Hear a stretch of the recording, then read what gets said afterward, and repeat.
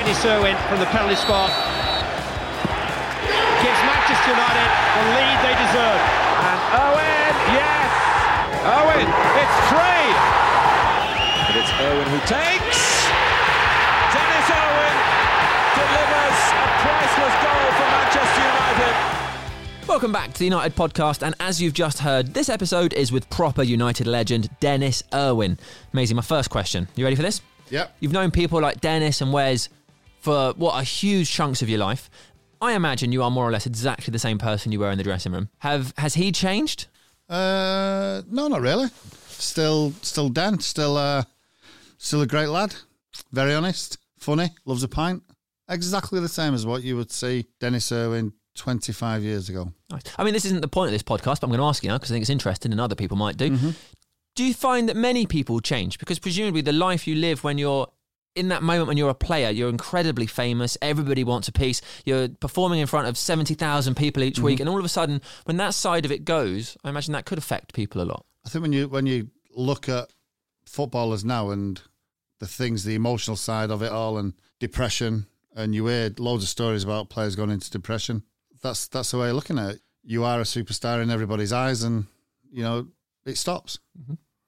People move on to the next teams, the next players, and so on, and you're left thinking and wondering, what to do next. It can be lonely, but if you've got people around you who are loving and helpful and caring, then you'll be okay. Nice. All right. What was it like playing with Denis in defence? He's just Mr. Consistency, isn't he? He would probably give you 8 out of 10. Most games, 9 out of 10, when he does something magical, whether it's to score a free kick or, create a goal, last-ditch tackle. Just a top fullback, can play left or right back, as you'll soon find out. Just a great lad who's very humble, and it's a really, really honest podcast from Denis of his, growing up times at Leeds, and, he's never forgot his roots, but just a very, very honest podcast of a really, really top lad. All right, well, let's hear from the man himself. This is our chat with Denis Irwin, which we recorded earlier in December 2019. We took a short walk over to the Trafford pub, which is just a stone's throw away from Old Trafford. It was on the same day of United's final Europa League group game with AZ Alkmaar. We got there early in the afternoon while the pub was still closed. We pulled up a few stools and talked football with Mr. Consistency. Denis, how's your day? Wet. It's Manchester, isn't it? So, yeah. Big game tonight, so looking forward to it. Are you warming up now? We're sat down. Not in this establishment, although I've spent plenty of time in a pub. This is fairly cold, I got to say that. It is, Baltic. So this, as you can tell, is the Denis Irwin podcast. I'm here with Denis Irwin and, of course, David May. We're sat in the Trafford pub just up the road from Old Trafford. It's absolutely tipping it down, so we're all starting to dry off. It's a little bit cold inside because it's an empty pub. And we'll get going. Denis, I imagine you do a lot of media stuff now. What's that like? How does it compare to when you were a player and you had to talk to the press? I think it was slightly different in our day. There wasn't the demands of what there is now. Certainly, playing for Manchester United has always been huge. But I think now with the game being so global, I think players are more in demand. And we certainly, it seemed at the time that we didn't seem to be put under so many, requests to do media interviews. Certainly a lot from Ireland, papers in Ireland and 1 or 2 media over here, but it's nothing at all like it is now, I gotta say that. I'm glad because you just want to concentrate on playing football, and I was quite happy to do that. Okay, and obviously you grew up in Ireland, you just mentioned it. What was that like? Well, I grew up in a County Cork that in the 70s particular was hurling mad. We won a treble. I always remember going to plenty of games across there, and it was my first love. And I think anybody growing up in Cork at the time would want to be a Cork hurler. I know Maisie's been across to watch hurling and Gaelic football. But anybody growing up just wanted to be a hurler, simple as that. And it wasn't until I suppose turned about 14 that football become a bigger interest to me, and I started playing at a better level. What do you think made that shift? I think it's just natural because I was playing for club sides in hurling and Gaelic football, and club sides in football at weekends, and then I got asked to picked to represent Cork under 14s, and that went to Ireland. Was you playing at school then? No, you're not allowed to play school. You weren't allowed to play school. No, Football? banned. No? No, not my school. My hurling and Gaelic football. It's still the case. Maybe back home, and I just used to play football, soccer at weekends. Simple as that. So, as I said, hurling and Gaelic football, but particularly hurling was my love, and it was for the first 14 years of my life. It's mental, isn't it? Yeah. But also, That is mental. thinking about school, not playing football. Probably one of the two of the best United players ever to come from Cork. Yeah. And football's banned from the school. Also, I don't know if Roy went up to Mayfield, and I don't know if it was banned up there, but it was just wasn't allowed. And I went to secondary school, Cloister Crease, which was very Irish sounding and pretty strict with the Christian brothers. But football was never mentioned. So even at secondary school, you couldn't play football? No. This is extraordinary. Also, Maisie, I assume you know this. Dennis and Roy are Ireland's most successful Irish footballers in history in terms of medal count. They're joint top. Sam, of course I know. Yeah. But that's mad to think that you're there, but you couldn't play football at school. Yeah, no, it's just a given thing. I mean, listen, did you ever play on the weekend then? Yeah, that's when I played. Played for a club side at the weekend. On Sundays or Saturday and Sunday, because I used to play my own age group and 1 year up. But no, we used to have, if there was a clash of a hurling game at the weekend, and I mean, there's different seasons to play, because obviously it's very hard to play so many in the weekend, but there was overlap sometimes, and if there was a hurling match and a football match, I'd always play the hurling match. Simple as. It's extraordinary. Makes you strong, though. It does, Kevin Moran was a Gaelic footballer for years, played for Dublin. You played at Croke Park, didn't you? I did a Martin Isle Quinn at Croke Park. I played for Cork primary schools against Dublin primary schools. And for anybody who can understand, there was a 1-4, which is a goal and 4 points each. Yeah. Quinny scored a point from a free kick, which was a free hit, which was fine. But that was my first foray into Croke Park. I actually played twice more there for my secondary school Cross Crease 3. Semi-final of an All-Ireland and a final of an All-Ireland, which we won. So I've got an All-Ireland under-15 colleges medal, Mr. Mayor. So there you go. Do you count that if maybe you can beat Roy Keane? I'm sure he'll have some with Cove Ramblers and Rockmount and Mayfield. But no, it was, and I'd grown up in the 70s. Literally, where I lived is 50 yards from the famous Bars Club, St. Finn Bars. And I used to. I was in there the other day. Bars Club. Yeah. Were you? Yeah. Drinking? I did a dinner there. Seriously? Yeah, serious. Well, I actually drove past your old house. Yeah, you would have done. Yeah. Up a lane. That's right. Yeah. Small world. Yeah. But yeah, I spend all my time there. I used to watch the Bars, particularly the hurling. Charlie McCarthy, Gerald McCarthy, Con Roach, going into Jimmy Barry Murphy. That era, great era. So were you just phenomenal at all sports growing up? No, but I could turn my hand to anything. But I think, listen, if you can play one sport, I think there's a fair chance that you can. Yeah. You play them all. You can play them all, can't you? Maybe you're a tremendous golfer, aren't you? Yeah. I think most players can play most sports, and as I said, hurling, Gaelic football, it's all with a ball. It's all timing, eye contact, hand-eye coordination, golf. You know what I mean? Tennis, they're all the same. But yeah, it wasn't until I turned 14, as I say, I played for Cork under 14 in the Kennedy Cup, going into the schoolboys, playing for Ireland under 15 in the European Championships across in France, finishing runners up to West Germany at the time. Shows you how far back that is, Mr. Mayor. And it kind of blossomed from there. Football, Leeds. Why Leeds? Well, they were the first ones to invite me across on trial. As I said, I was playing for Ireland under 15s at Merthyr Tydfil against Wales. We actually got beat 4-1.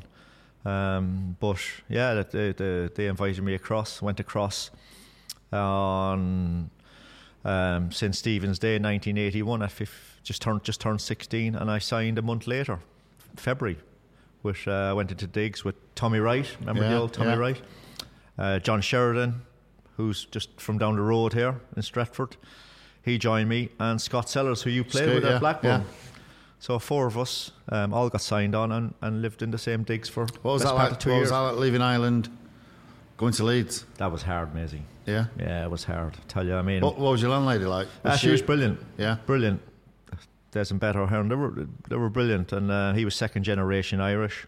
we used to have a hell of a laugh, the four of us, as you can imagine. But it was hard to settle. Just turning 16, and it seemed like a long way away then. There was no easy flights. You used to fly to Dublin and then fly to Leeds, which is mad now when you think about it.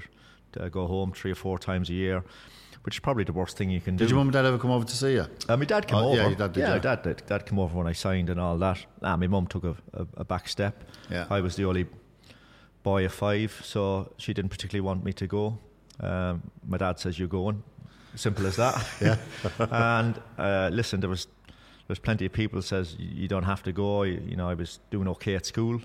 Hurling and Gaelic football was going well. But it was always you wanted to do, though, play football? Yeah, I think when you come to 14 or 15 and you watch Match of the Day, and I think it becomes bigger then. It became bigger then because I was playing for Cork, represented Ireland at under 15, and it was only a natural step. And it's still the case now. Anybody who's any decent in Ireland at 15 or 16 will always come across and sign it was apprenticeship back then. I think it's called a scholarship now, isn't it? It's just the natural run of things when players who are spotted in Ireland, that's the way they go, and it's always to England. You might get 1 or 2 going up to Scotland and all that, but the vast majority come across to England to try and make it. I mean, the majority of them go home at 18 or 19, but I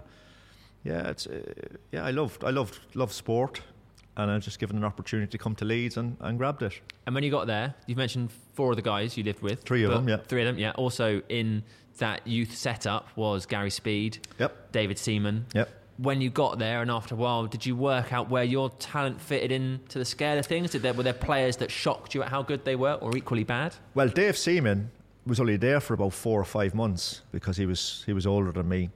He was from Rotherham originally, but he went down and signed for Peterborough for peanuts, but that was the case in those days, Maisie, wasn't it? It was just like you moved around a lot more easy because I suppose the fees weren't as big. Neil Aspin was there. He had a good career for himself. Peter Swan played. Terry Phelan was with me, another Manchester lad. That's a good team, by the way. Yeah. So much, maybe a good team, but every single one you've named there have gone on to make... Yeah.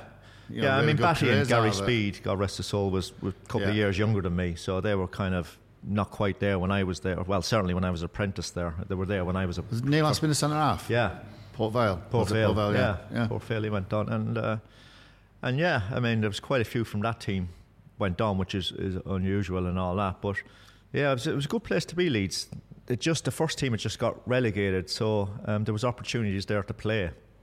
Alan Clark, who signed me, went. Eddie Gray came in, and I was only very young, but he started playing young players and all that. So it's a bit like Manchester United.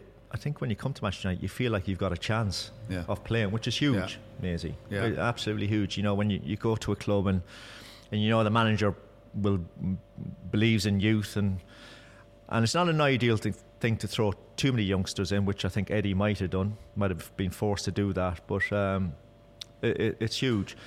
There's different aspects of that though, where Tommy Wright was playing in front of me, and John Sheridan was playing, and you always think I've got to wait my time and it's not going to happen and all that, but I had a good youth team coach there, and he kept pushing me on and all that, and eventually at 17, early 18, because you made your debut then 17, 18, didn't you? That was it. That was it, wasn't it? Yeah. You had to wait now a bit longer to 18, 19, 20. Yeah. But you know yourself back in those days.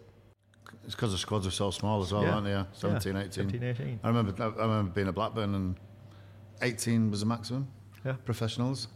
So he was always, as you say, if you had 2 or 3 runs of injuries, you always had a great chance of making it, getting in there. It's a tiny squad. But ultimately, we're released by Leeds. Yep. How did that feel, and what did you do? How did you react? I played 90-odd games for Leeds under Eddie, and I had a chance of going up 84, 85 last game of the season, but it didn't work out, and we didn't start too well the following season, so Eddie got the sack October, November time. Billy Bremner came in, and he just wanted different players, because you could do that. As I said, it was easy to shift players out, move players on, and he did that. And I left. Terry Phelan left the same day as me. Scott Sellers left the same day as me, went to Blackburn, and he just wanted his own players, and simple as that. Probably thought we were Eddie's boys, and moved us on. But it was a lot easier, seriously, to do it in those days, because the fees weren't as high, and the clubs were much more in control of players than they are now, and it was easily done. How did you react? Because we spoke to Ashley Young, and when he was at Watford, he was essentially told at sort of 16, 17, there's no place for you here. You can stay and train if you want part-time, but you're not going to make it. And as it turned out, he stayed and he worked and he got himself in the team. You went to Oldham. Yeah. What was your mindset? Well, so when he told me, there was Peter Gumby, who was assistant manager, knew that Oldham were interested in me, and they were in the same division. And they more or less, them and another couple of clubs came in for me. Now, if it had been a length of time, like a week or two, I might have headed home, Maisie. Yeah? Well, I was just turned 20. I'd been there for 4 years, and you just never know, do you? But I was lucky, I suppose, that Oldham come in. I spoke to Joe Royal and Willie Donachie and Andy Linnigan. Big Andy had just signed. He was at Leeds with me. He just signed for Oldham, so it was a natural thing just to go there, because there was 2 or 3 lads heading across from Leeds anyway to Oldham. Tommy Wright and Andy Ritchie followed suit. So had it been another week, you'd have gone home? I'm not saying I would have done for definite, but I suppose if nobody had come in for me, and what would you have done then? I don't know. Played hurling. I don't know, but it was a shock. It was a bit of a shock at the time, because I played for 90 games for Leeds. And well, 90 games isn't like 10 or 15 games. No. You're an established. Yeah, it was like over a year. Team for 2 years under Eddie, I was playing fairly regular. Yeah. Well, I was a regular player, but it just. You just presumably feel settled and think, I've got a career here. Yeah. This is it. I am a football player. I've made it. Yeah. Let's see where it goes. And then all of a sudden the door closes. Yeah, and it's just, I suppose it's the people around you that pick you up. And I got to say, Joe Royal was fantastic. I had 4 great years at Oldham. I suppose it falls lucky as well that Willie Donachie was the right back at Oldham, 35, 36. He was wanting to retire kind of from football, well, certainly take a step back and go worry about, look after the coaching side of things. So there was an opportunity for me there to jump straight in there. And it was brilliant. I was straight into the first team. I got to say, Willie was brilliant for me as well, Willie Donachie, because I was a full-back. He knew he played full-back. And what we did... So when you joined Oldham, was that on grass, or was that start of the plastic? That was the start of the plastic. Can you believe that? I had 4 years at Oldham, and they had the plastic. 4 years at Oldham, they had the plastic for 4 years. The 4 years I was there. What was that like? It suited me. You know what I mean? Because it suits footballers. Yeah. There's a style to play. I mean, it's not as good as what the 4Gs are now. We used to always play with 2 big lads up front, Andy Ritchie, Stitch, and Frankie Bunn, and 2 wingers, and we used to get crosses in as much as possible. We had two lads in midfield, Mike Milligan and Nick Henry, and they were just ratted around. And it suited us the way we played. We were very attacking side. That suited me down to the ground. And it was brilliant. I had 4 great years there. And the first year there, how ironic is this, but 86, 87 was the first year of the playoffs. Yeah. And where did we finish? Third. And where did Leeds finish? Yeah, they beat you in the playoffs, didn't they? 6th. No. So they beat us on away goals in the playoff. Can you believe that? Hideous. That must have stung a bit. It did, especially after what happened there. They got beat in the final, actually. I think it was against Birmingham, actually. I'm not sure about that, but yeah, it was a blow. But listen, Joe had built a great team there, and the 3 years after that were fantastic. Obviously, the last year, getting to Wembley, playing a League Cup final against Forest, albeit losing. Semi-final against Manchester United, got to a replay. Lost a replay down at Main Road. Was that Sparky's volley? No, that was Mark Robbins, the winner. Sparky's volley was 1984 when I was at United. Right. When everybody said if he hadn't scored the goal, Sir Alex Mark Robbins. And we felt, well, at Oldham felt that we probably should have won the first game when it was 3-3 at Main Road. But particularly that year, I mean, we'd beat a lot of top teams in both cups. The Arsenals, the Villas, Everton, after 2 replays, to get to a semi-final and a final. But it was a great year for me. But I let my contract run out. Yeah, that was brave, no? Yeah. I felt. Did you let it run out? Or? No, I let it run out. Yeah. Of course, no Bosmans in those days. So if the club didn't agree, because the club had control of you anyway, even when you let your contract run out, yourself. And if the club didn't agree a fee with somebody. You know, it was done on a tribunal case. But no, I knew there was a few clubs looking at me.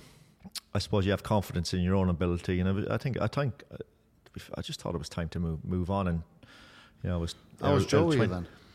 Eh? How was Joe? Joe with was you? brilliant. Joe knew. Understood. Yeah, Joe. I think Joe knew that. No disrespect to all them at the time. He was too good for him. No, I don't know about that, but he knew that players moved on from there. It was a case of buying and selling, wheeling and dealing. And, you know, he did it with Mike Milligan, Tommy Wright, Andy Linnigan, Andy Gorham when I was there. They all, you know, if somebody come in with the right kind of monies, you know, he wouldn't stop them from going.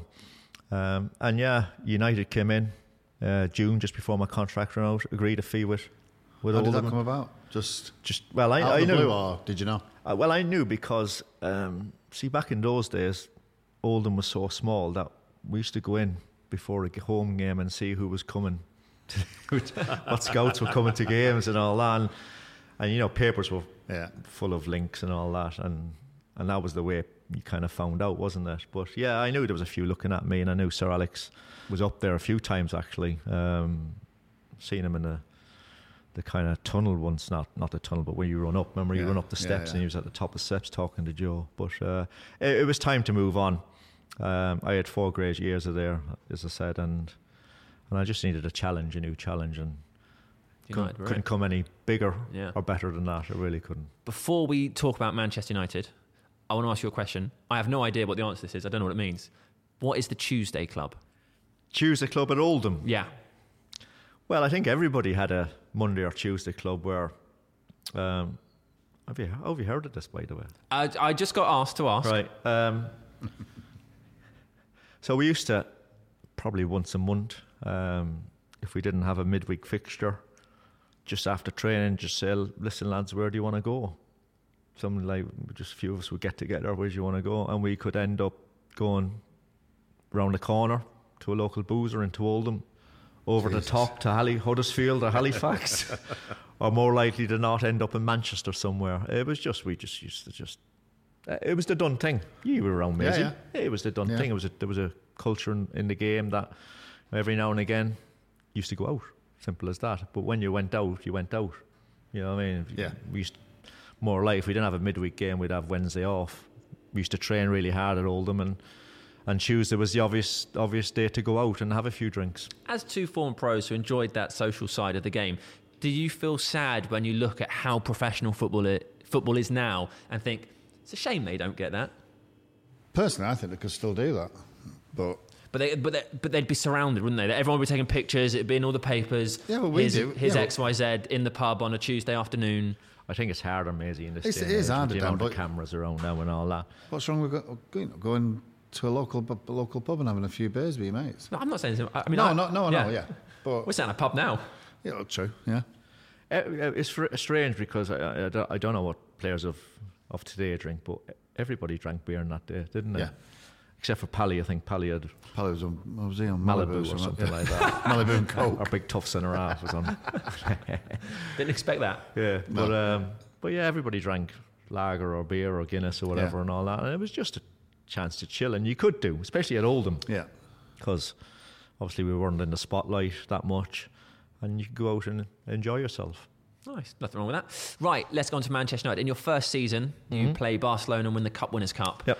What was that like? Did you immediately feel at home at the club and as though you'd taken a big step forward? Yeah, I mean, it was incredible when you come here. I mean, everybody knows about when I was growing up. Listen, everybody in Ireland was a Celtic fan, is a Celtic fan, but they always have an English team. And yours was Wolves. Mine was Wolves, yeah. I just didn't like the status quo, went for somebody else, you know what I mean?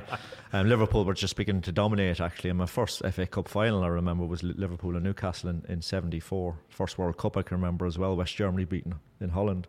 Must have Gerd Müller. Yeah, everybody, like, there was half supporting Liverpool and half supporting Manchester United. And there was a few Arsenal fans, a couple of Spurs fans and all that. I supported Wolves with a friend. The Wolves were decent in the 70s, by the way, mid-70s. Derek Dougan and the like. But yeah, first year was great. Really was. Obviously United just won the FA Cup, beating Palace after replay as well. Got us into Cup Winners' Cup. And we just went on a run, and it's incredible now when you look back on it. Wrexham, Yeah. how good is that? Wrexham on the way. The semi-final draw, I think I might be wrong with this, but obviously we played Barcelona in the final. I think they beat Juventus in the other semi-final, and we got Legia Warsaw. Yeah. So I think we got the pick of easier. the easier. Yeah. It wasn't easy, but it was the easier leg in the trip. It was incredible because Barcelona had a great team at the time. I mean, they won the European Cup the following year.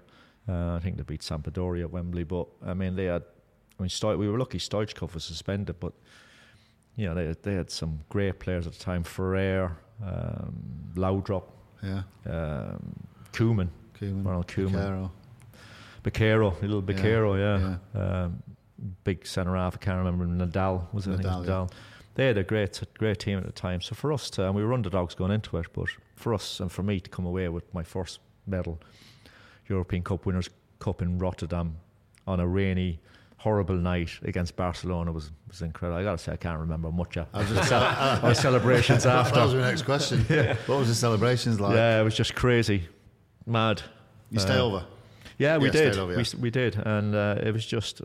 Well, I can't remember too much of it. Came back the following day at a bus tour, went on a few drinks for a day or two. But yeah, it was incredible. And to think that I was at Oldham the year before, and don't get me wrong, I had a great time with Joe and Willie, and they did an awful lot for my career. But you're talking about a different level now, Manchester United and all that. But it was fantastic the first year. It's a great club to play for, absolutely huge. Did you realise how big it was? No and yes. You know what I mean? I think growing up, everybody looked at United and Liverpool, and then probably because I played for Leeds, which are big. Leeds are a big club, and Oldham, which is much smaller. I don't think you realise till you actually get there. Yeah, you know. And I was the same. Get there, and I couldn't believe how big it was. Yeah, and then wow. Yeah, and it was just like it's huge. It is huge. I think I knew it was big, but I don't think anybody realises how big it is. And the support we got was phenomenal. And of course, it'd been such a long time since we'd won the league that the fans were like so passionate and desperate to win the league. And although like the following year, you know, we lost out to Leeds and won a League Cup, it still wasn't a great year for us. You know what I mean? Because I think we were known as a bit of a cup team with the FA Cup, the Cup Winners' Cup, the League Cup, and all that. But yeah, it was growing. The momentum was growing. And, you know, I came, and then the manager had signed quite a few before me, Pally and Brucey and Chalky and quite a few more, Paul Ince, Danny Wallace, and then after me was Big Pete and Parks. Yeah. You know, it was we were getting better all the time, but we still needed to win that league to prove that we were a really good side. So obviously Leeds won the league. Yeah, not good. Then the Premier League begins. Yep. Eric Cantona comes from Leeds. Yep. At this point, do you hate Leeds as much as the rest of us? No, because I play for Leeds and I'm married to a girl from Leeds. So it was harder for me to hate Leeds as much as what Manchester United fan do. And the rivalry is massive. It's weird because like there's loads of players have played for both clubs. Yeah. Even in my day, you know, before my day, Joe Jordan and Gordon McQueen and Arthur Graham and Peter Barnes, and even since then, you know, Rio and Alan Smith. Since Alan Smith, the last one I can think of. Sharpie. Well. Yeah, he went the other way, Sharpie. But you know, there's always been players have moved. Maisie between wants clubs. them back in the Premier League. Would you like that? Absolutely. Yeah, I like all the big teams back in the Premier League. They should come back now. They've got a chance now. Got a great chance. Yeah, Leeds pipped us the year before. You know what? Eric coming here was a bit of a shock because they'd obviously just won the league and he was a big player for them. Imagine that in this day and age now, selling one of your biggest players to your biggest rivals. Yeah. Incredible, isn't it? Yeah, especially off the back of winning the league. Yeah. Because obviously Van Persie came to United, but Arsenal had struggled. Yeah, but Van Persie moved to United as well because he only had a year of his contract left. Yeah. You know, in those days, obviously the club Leeds wanted to sort of get rid of him, didn't they? Yeah, there was a lot of rumours going around at the time, but we had a really good side. We had a lot of experience and all that as well, with a lot of youth. Giggsy just broke through. Sharpie was obviously still very young. Andre had just come across. And it was before, obviously, the class of 92, but obviously Giggsy was in there. So Eric came in November 93. He slotted in And it's very hard for people to say, the King was the final piece of the jigsaw, but he was a huge part of us winning that league, that first league. And it was brilliant.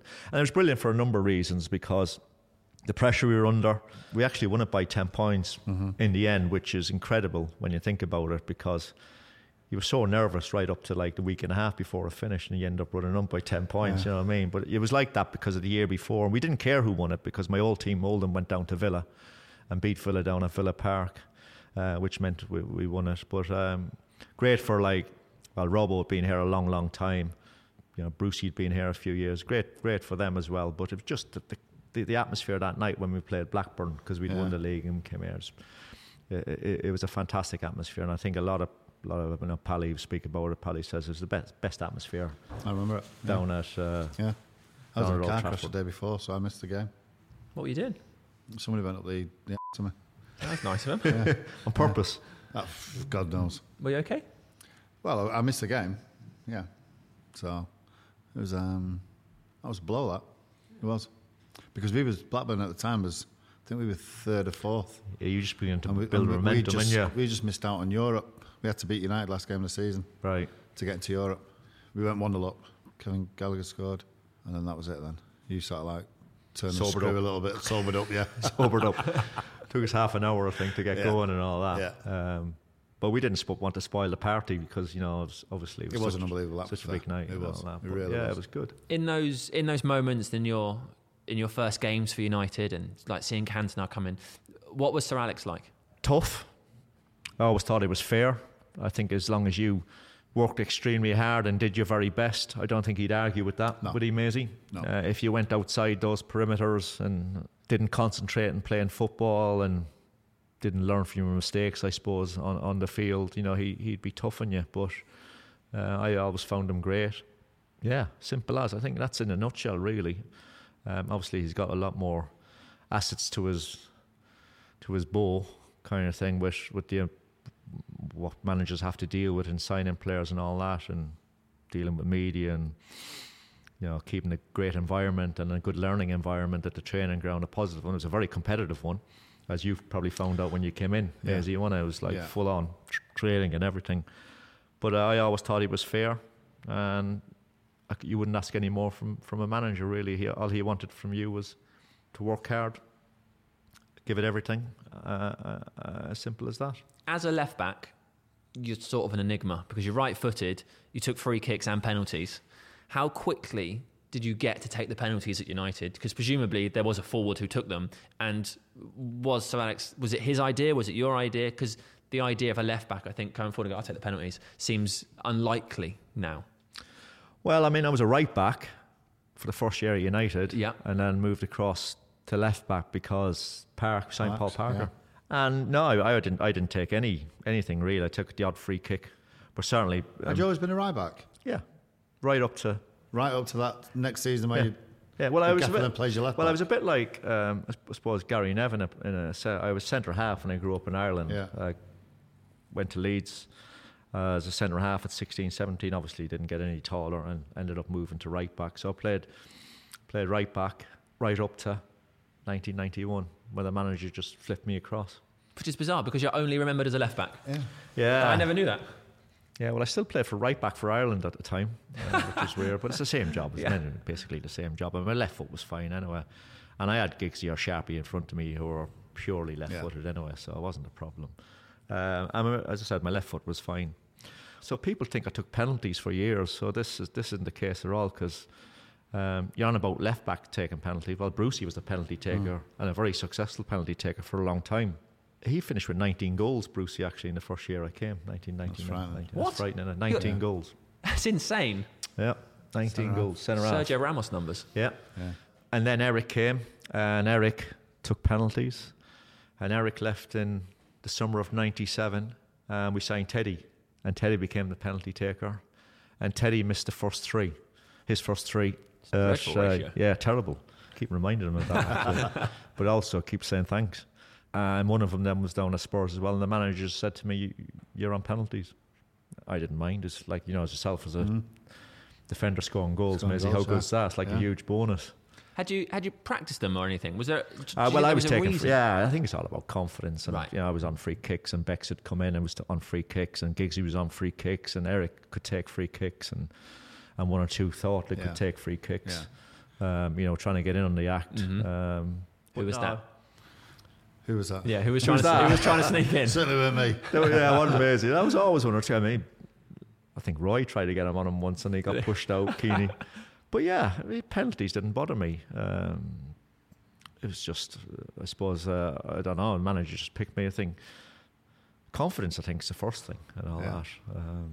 But yeah, so I only took him for 3-4 years because obviously I'd moved on by 2002 and I didn't play much in my last year. But I took free kicks for a number of years till Bex came in. Giggsy was taking quite a few. But yeah, I didn't mind at all.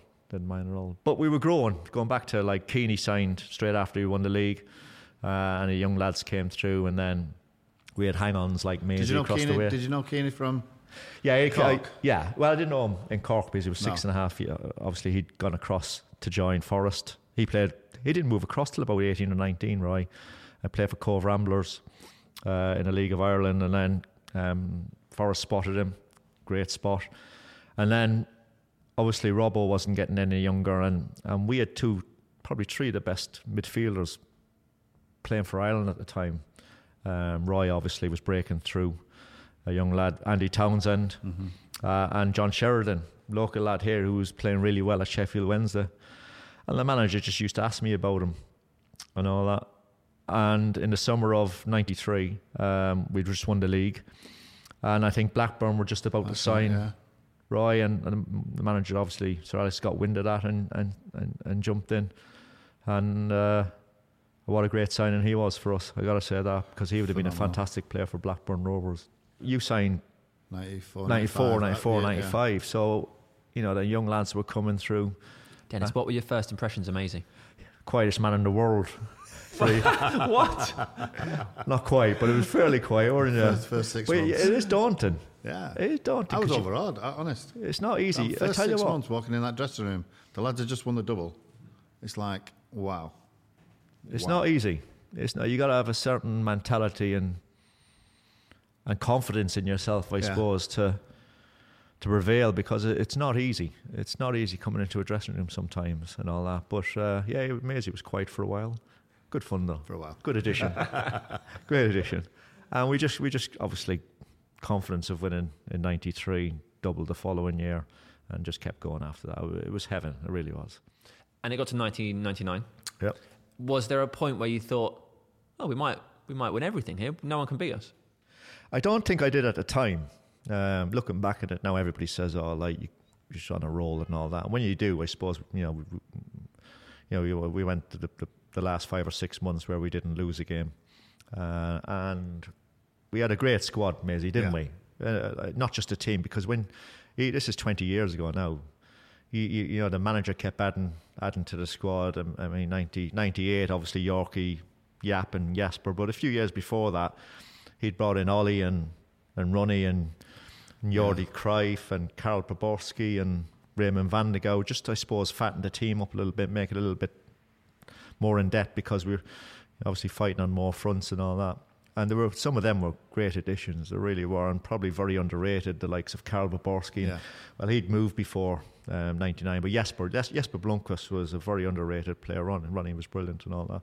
But yeah, I didn't feel like at the time, because I don't think we were allowed to think about it, because it was game after game after game, and you just get on a bit of a roll, and we knew we could score goals. We had some great players that could score goals. Well, the front four would all get goals for you, wouldn't you? And listen, the midfield of, well, certainly Bex would get 10 plus, Giggsy would get 10 plus, and Scholesy would get 10 plus. Roy is a kind of holding player. I don't think it gets any better than that when you got probably 7 different avenues of scoring. A couple of centre halves would throw in a couple of goals as well. So we had a great squad, but I never thought it at the time. I think it just kind of rolled and rolled and rolled. And listen, I don't think you could think that, because we didn't win the league till the last day, well, the last 45 minutes. Yeah. When you think about it. Second half, we had to come from behind. I think the cup final was probably easier than everybody predicted, wasn't it? Yeah. And obviously Newcastle, you were suspended, right? I was suspended, I got sent off. My only Was it sending off for Liverpool? Liverpool, Yeah. Mr. Elroy. Kicking the ball away. Yeah, well, I didn't really kick it away, Did it? did I? You did. Thanks. Were you gutted to miss it? Yeah, absolutely. Because you want to listen. You got a career, and you want to play as many finals as possible, and you don't feel part of it. Funny enough, you know, sat on the bench in a suit. You just don't feel part of it. Really don't. I don't know why that is. Yeah, it's just strange. You want to be either playing or I think even being a sub, you feel part of it. Yeah. But just, you know what I mean? But Maisie and I were having a chat a couple of weeks ago, and we were trying to work out how many people will have got all 3 medals. What do you reckon?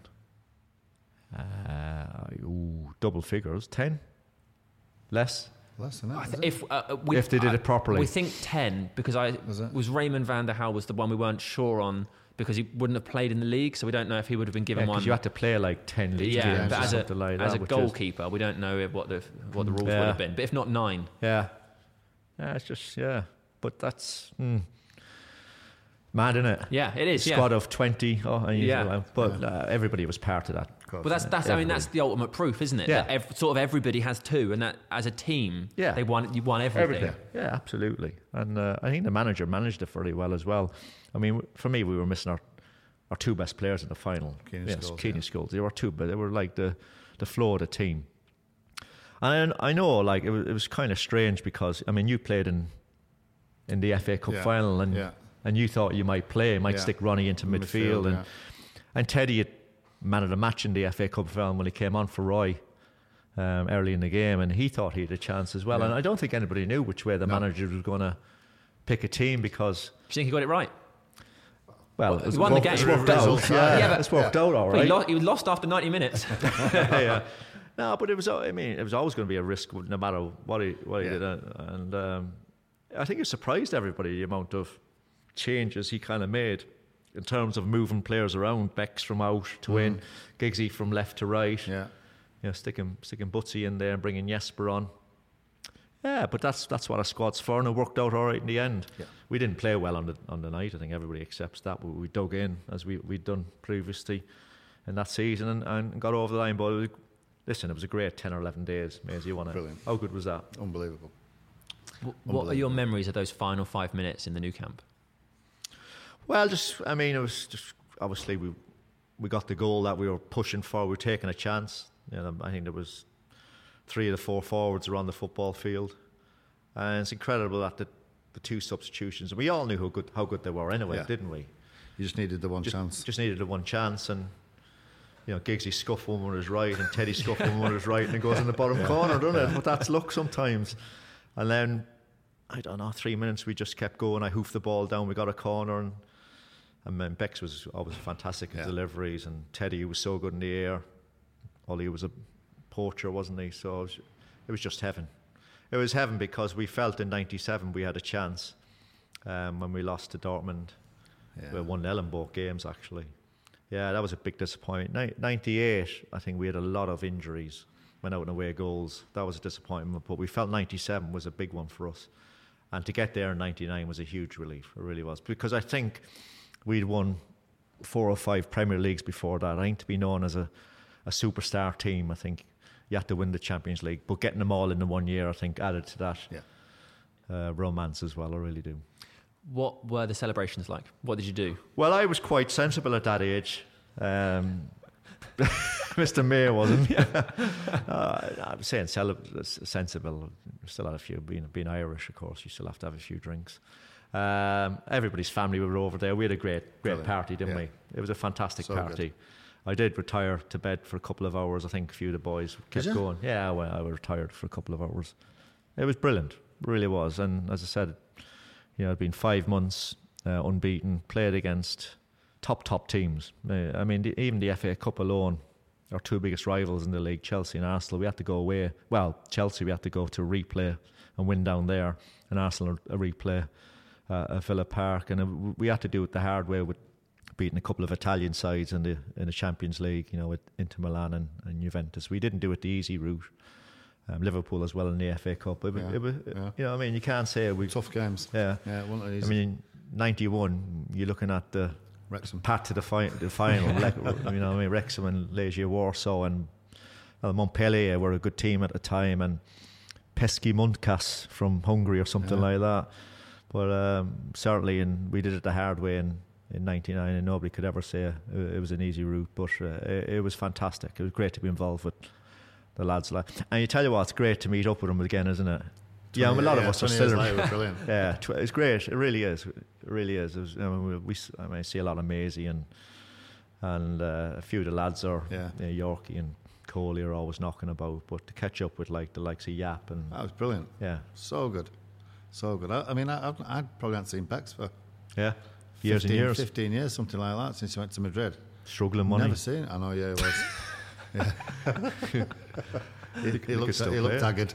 Yeah, I think he could still play, and I think Yap could still play, and there's one or two more could easily play. But brilliant. Yap was just smashing people, which I really enjoyed. What's new? Yeah. But you look great. Top player. Yeah. When you were all in that dressing room, did it all just sort of melt away, and it felt like you were back there? Yeah, it was brilliant. The manager gave a little speech, didn't he? The manager's speech was fantastic. But so good. Only because it's 20 years on, and it was like, I'm so proud of what you've done. To, your achievements after you finish football. Well, it's intermedia. You had to go Nev buy everything he's bought in Manchester. yeah. But it was so. I mean, you could have dropped a pin and heard it. It was so quiet, and it was like a real lovely speech from, the manager that's won everything and looked after you for all those years you was at United. It was fantastic. It really was a fantastic moment. Was that before the game? That was before the game, yeah. Listen, I suppose if you're on the edge or didn't get on with the manager, you might not have said that. But he looked after you anyway, didn't he? Yeah. When you played and all that, he was very much a family man. He always tried to look after the younger lads, didn't he? He always tried to look after the younger lads, make sure they took the right path and all that. And yeah, it was good to meet up. What do you remember of your final few years at United? Because even in your 30s, you were keeping the likes of Phil Neville out of the team. Yeah, no, when you play for United, there's obviously a battle to stay in the position to play, because particularly United, there's always young lads coming through and trying to grab your place. I'd Phil Nev for years. I wouldn't say as an understudy because that's the wrong word, but certainly he was pushing me all the way. And the press, and they always get linked to full-backs anyway. It's in every position. It was particularly back then. I mean, who was it? Wes was probably coming through, wasn't he? Shazy, yeah. Wes and Shazy, you know what I mean? It's par for the course, so you got to keep going.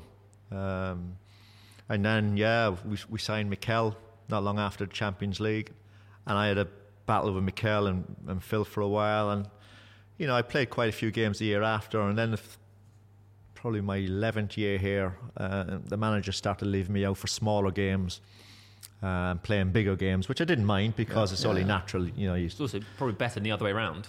Well, it was the other way around the following year. Oh, right. He's coming to that. Give me a chance, Sam. But so I started playing less and less, and I was 36 when I left the club. But certainly when I was 35, my second last year, I didn't play as much as I liked to, but I was getting bigger games and all that. And then the following year, I didn't play too many games. Missed the majority of big games, and I didn't like that. It was horrible. Really, after playing, it really is. After playing for the majority of 12 years, being in and around, playing regular and all that, and particularly away from home, travelling down and not getting anything. And there was a period, actually, it was so funny that I think Ray Van der Gaal got on more than me, because Fabian kept getting injured. And I thought, I've had enough of this. I don't want to travel. I asked the manager, I didn't want to travel anymore, because it was just, I think I was, because I could fill in at left back and right back if the manager needed me and all that. But as you said, Webs was coming through. Phil was thereabouts. Well, was certainly there.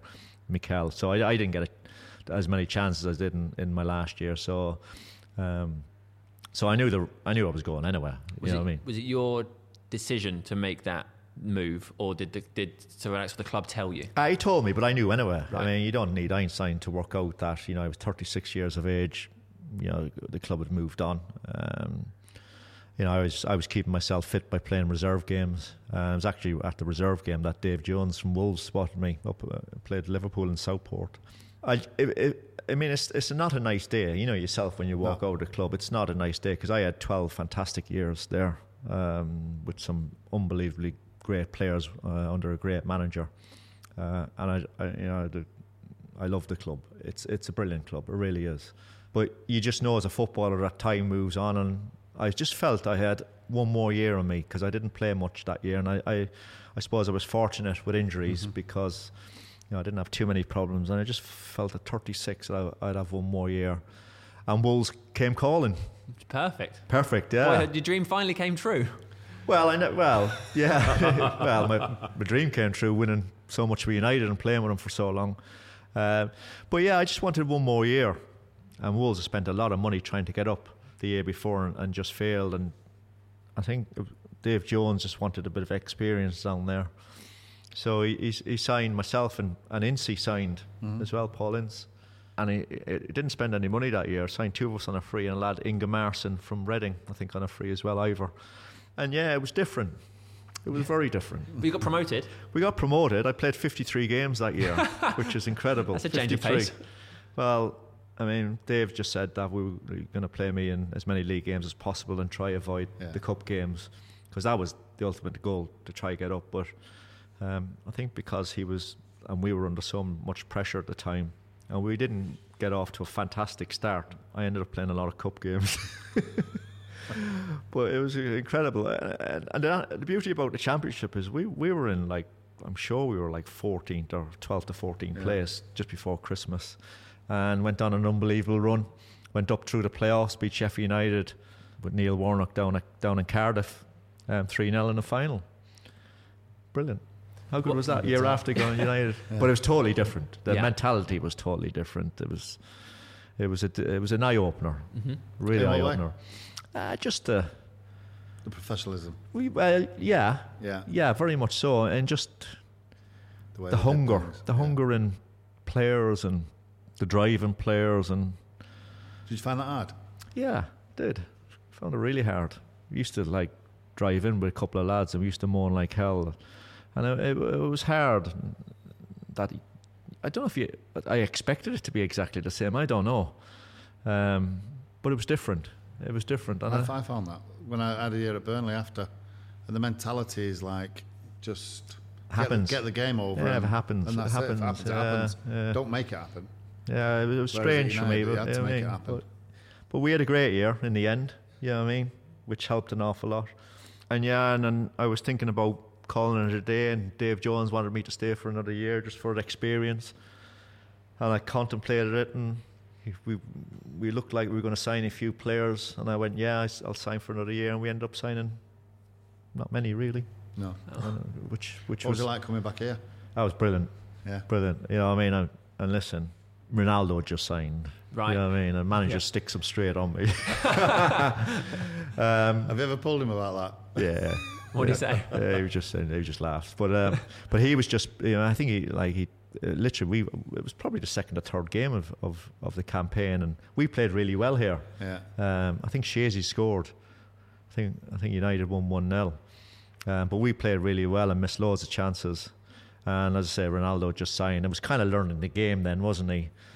But yeah, it was great reception coming back here. It was strange going into the away team dressing room. Yeah. And obviously everybody who was here when I left was more or less still here, you know, the whole backroom staff and the players and all that. It was strange and all that, but yeah, professional, don't you? You move on. Absolutely. And ironically enough, down at Molyneux in January, Wolves actually won 1-0. Kenny Miller scored, which was another strange thing. Didn't know whether to celebrate or not, but it was great coming back, really was. But how did it compare to your testimonial? Because in your testimonial, you were forced crunched. out. By George Weir. Crunched and missed first 5 games of league. How good was that? Lasted 20 minutes. Probably should have hobbled off. Lasted about 25 minutes. Probably should have hobbled off after, 7 or 8 minutes when George Weir done me. Did he do it on purpose? Did he apologise? No, not at all. It was City v United, wasn't it? There was always going to be a bit in it, but. I missed first 5 games of the league because I did my ankle ligaments. That's testimonial. Crazy. But you got a good reception when you came back? Yeah, great reception. Absolute great reception. And I enjoyed my time at Wolves. Certainly it was a huge eye-opener, I got to say that. But and you learn you actually learn. Sometimes you learn in your 2 years there as much as you learn for different reasons in my 12 years here. You know what I mean? Which is why I think it'd be like Giggsy's done great at Wales, but Giggsy and Nev, They've never known anything never different. known anything have they? different. No. They've always known that drive, that Yeah. desperate, everybody desperate to get in the team and try to win things and whatever. But it was certainly an interesting 2 years. Got to say that. Good though, really loved it. Wolves, I said, was a team I followed when I grew up. So to get to play there, and particularly the first year of getting promoted, was brilliant. And then you decided that was it. I did. What was that like? Was that difficult? Was that easy? Was it emotional? No, it was again. I knew it was coming, but it is literally. I think you look forward to it and think, oh, no pre-season, no running. I didn't mind running. You used to hate running, didn't you? Yeah. But I say I didn't mind running. I mean, I disliked it, but it was okay. You know what I mean? I got by. But you used to look forward to think, oh, I'll have a nice long break. And I think we went off on much longer holidays than what you normally get. Because I retired with Ireland at that stage as well, so I had a much longer summer. And then you come back. And I was doing media work in Ireland quite a bit. And they wanted me to do a lot on a Saturday night, the equivalent to their match of the day. I just went, I just want to, just want kind of a year out, not a year out of football, but I want to do things at weekends. You know, I want to kind of do bits during the week and then have weekends off, because I never had that. And of course, it only took me like probably about 2 months, a month to realise that everything happens at weekends, doesn't it? You know what I mean? So, I just started doing bits and pieces, and then eventually started working with the club here. And I've been working for the club for the last 15, 16, 17 years. Again, travelling the world, privilege. So, brilliant. But never thought. I did my B licence. Not sure. I wasn't fully sure of what I was doing. I was doing a lot of media work at the time, writing for a paper in Ireland and doing obviously one of the bigger channels across there. Did you ever want to go down that road of being a coach? I thought about doing it kind of at youth level. I think it would have suited me better. Yeah. You know what I mean? And I suppose there's parts of me regret that probably didn't have because I was doing a lot of media work and then started working United and then too far along the line and all that. But little parts of me probably slightly regret that. But I was never going to be top ender. No, I was. Don't know. I think because I'd been doing the media. I mean, I did World Cups when Ireland got to the World Cup in 2002 and things like that, and doing European Championships for TV. I was kind of heading down that route anyway. How much do you enjoy doing all the media stuff? And when you first started doing it, were you sort of nervous, or were you calm about it? I think you're always a little bit nervous. I think it's hard. I think first of all when you come out of it to criticise, because you feel close to players and all that. And sometimes as you get older, you see more people can be more critical. But I think they forget how hard the game is. Players go through good spells and bad spells, how hard it is. You don't know if people got niggles and things like that. It's hard. But I've never done mainline media work except for in Ireland. But I obviously don't do as much media work now. But it didn't bother me. It didn't bother me at all. Who was the toughest opponent you ever faced? Couple, really. Johnny Barnes was really good. Late 80s, early 90s. A fantastic winger. I think he got a bad injury and he moved into the middle of the park. Snapped his Achilles, didn't he? And I think he never really... Well, he couldn't play as a winger all that. A really intelligent lad. Big, strong boy, could run, score goals, good in the air, physically strong. So he was a challenge. Because predominantly in those days, in England, wingers tended to just try to get to the byline and cross a ball, didn't they? Because everybody had a big centre forward, or at least one big centre forward. And that was the winger's job in that day and age, to get to the byline and put in some crosses. And you probably could kind of guess of which way they were going. But it was more in Europe when you went in there and they played a different style and they'd go wandering. There was a lad, Hadji, played for Romania, played for Barcelona. He was incredibly good. But the toughest lad I came across was Stoichkov a couple of times with Ireland and with United. We got beat 4-0 at Camp Nou in, I think it was 94. And Pally was supposed to be marking Romario, wasn't he? Romario spent 2 weeks in Rio Carnival. Yeah. Come back and rips Pally a new one. Yeah. Wow. But we got beat 4-0 that night, and we were lucky at 4-0. I mean, we were hamstrung with the foreigner rule and all that, but they were so good that night. I think Eric and Big Pete were in the stands. They were so good that night. Jordi played. Yeah. Jordi played. We just got... But he was Stoichkov. He was different in a number of ways. He was obviously a very, very clever player. probably slightly before his time because he was left-footed. He used to play on the right wing, or he could play up front. He was nasty. He done me in the first leg of the Barcelona. Did he? Yeah. Let's stretch it off. I booted him and then he smashed me. Yeah. But he probably smashed me. But that's what I'm saying. Like for a winger, you to be nasty. To be nasty. I mean, in those days, like I could try obviously tackle somebody hard and then show him inside and ride kick him and things like that. You know, I mean, Scholes, you'd have pass him on. Yeah. I don't think you can do that in those days. But like he'd give it back. Oh yeah. But he was a fantastic player, a great goal scorer. And then obviously an absolute legend in Bulgaria. I think they finished 94. I think they finished third or fourth, didn't they? Was it them? Yeah. Third or fourth in the World Cup. Great little season. They had a good team then, but he was incredible. But yeah, he would be my toughest opponent, Stoichkov. Dennis, we're about done. It's been an absolute pleasure. Who would you recommend would be good? Who's got good stories that we should get next? Have you done one, Maisie? Maisie's done one. I done the first one. I did the first. Yeah, I know that. Very interesting, I think, because you got a variety of players there. I'm just trying to think of somebody was a real character. I want to talk to Pally about Romario, to be honest. Pally would be a good one. Be great. I mean, I don't know if you get Roy or somebody like that. That'd be interesting, wouldn't it?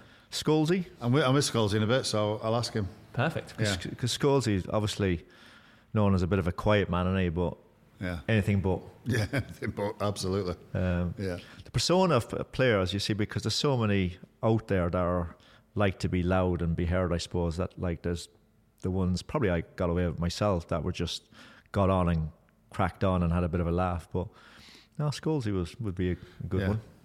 I'll speak to him shortly. Okay, no pressure, Maisie, but that's on you. There you go. Yeah. Dennis, thank you so much. Brilliant. It's been a pleasure. Ben. Thank you.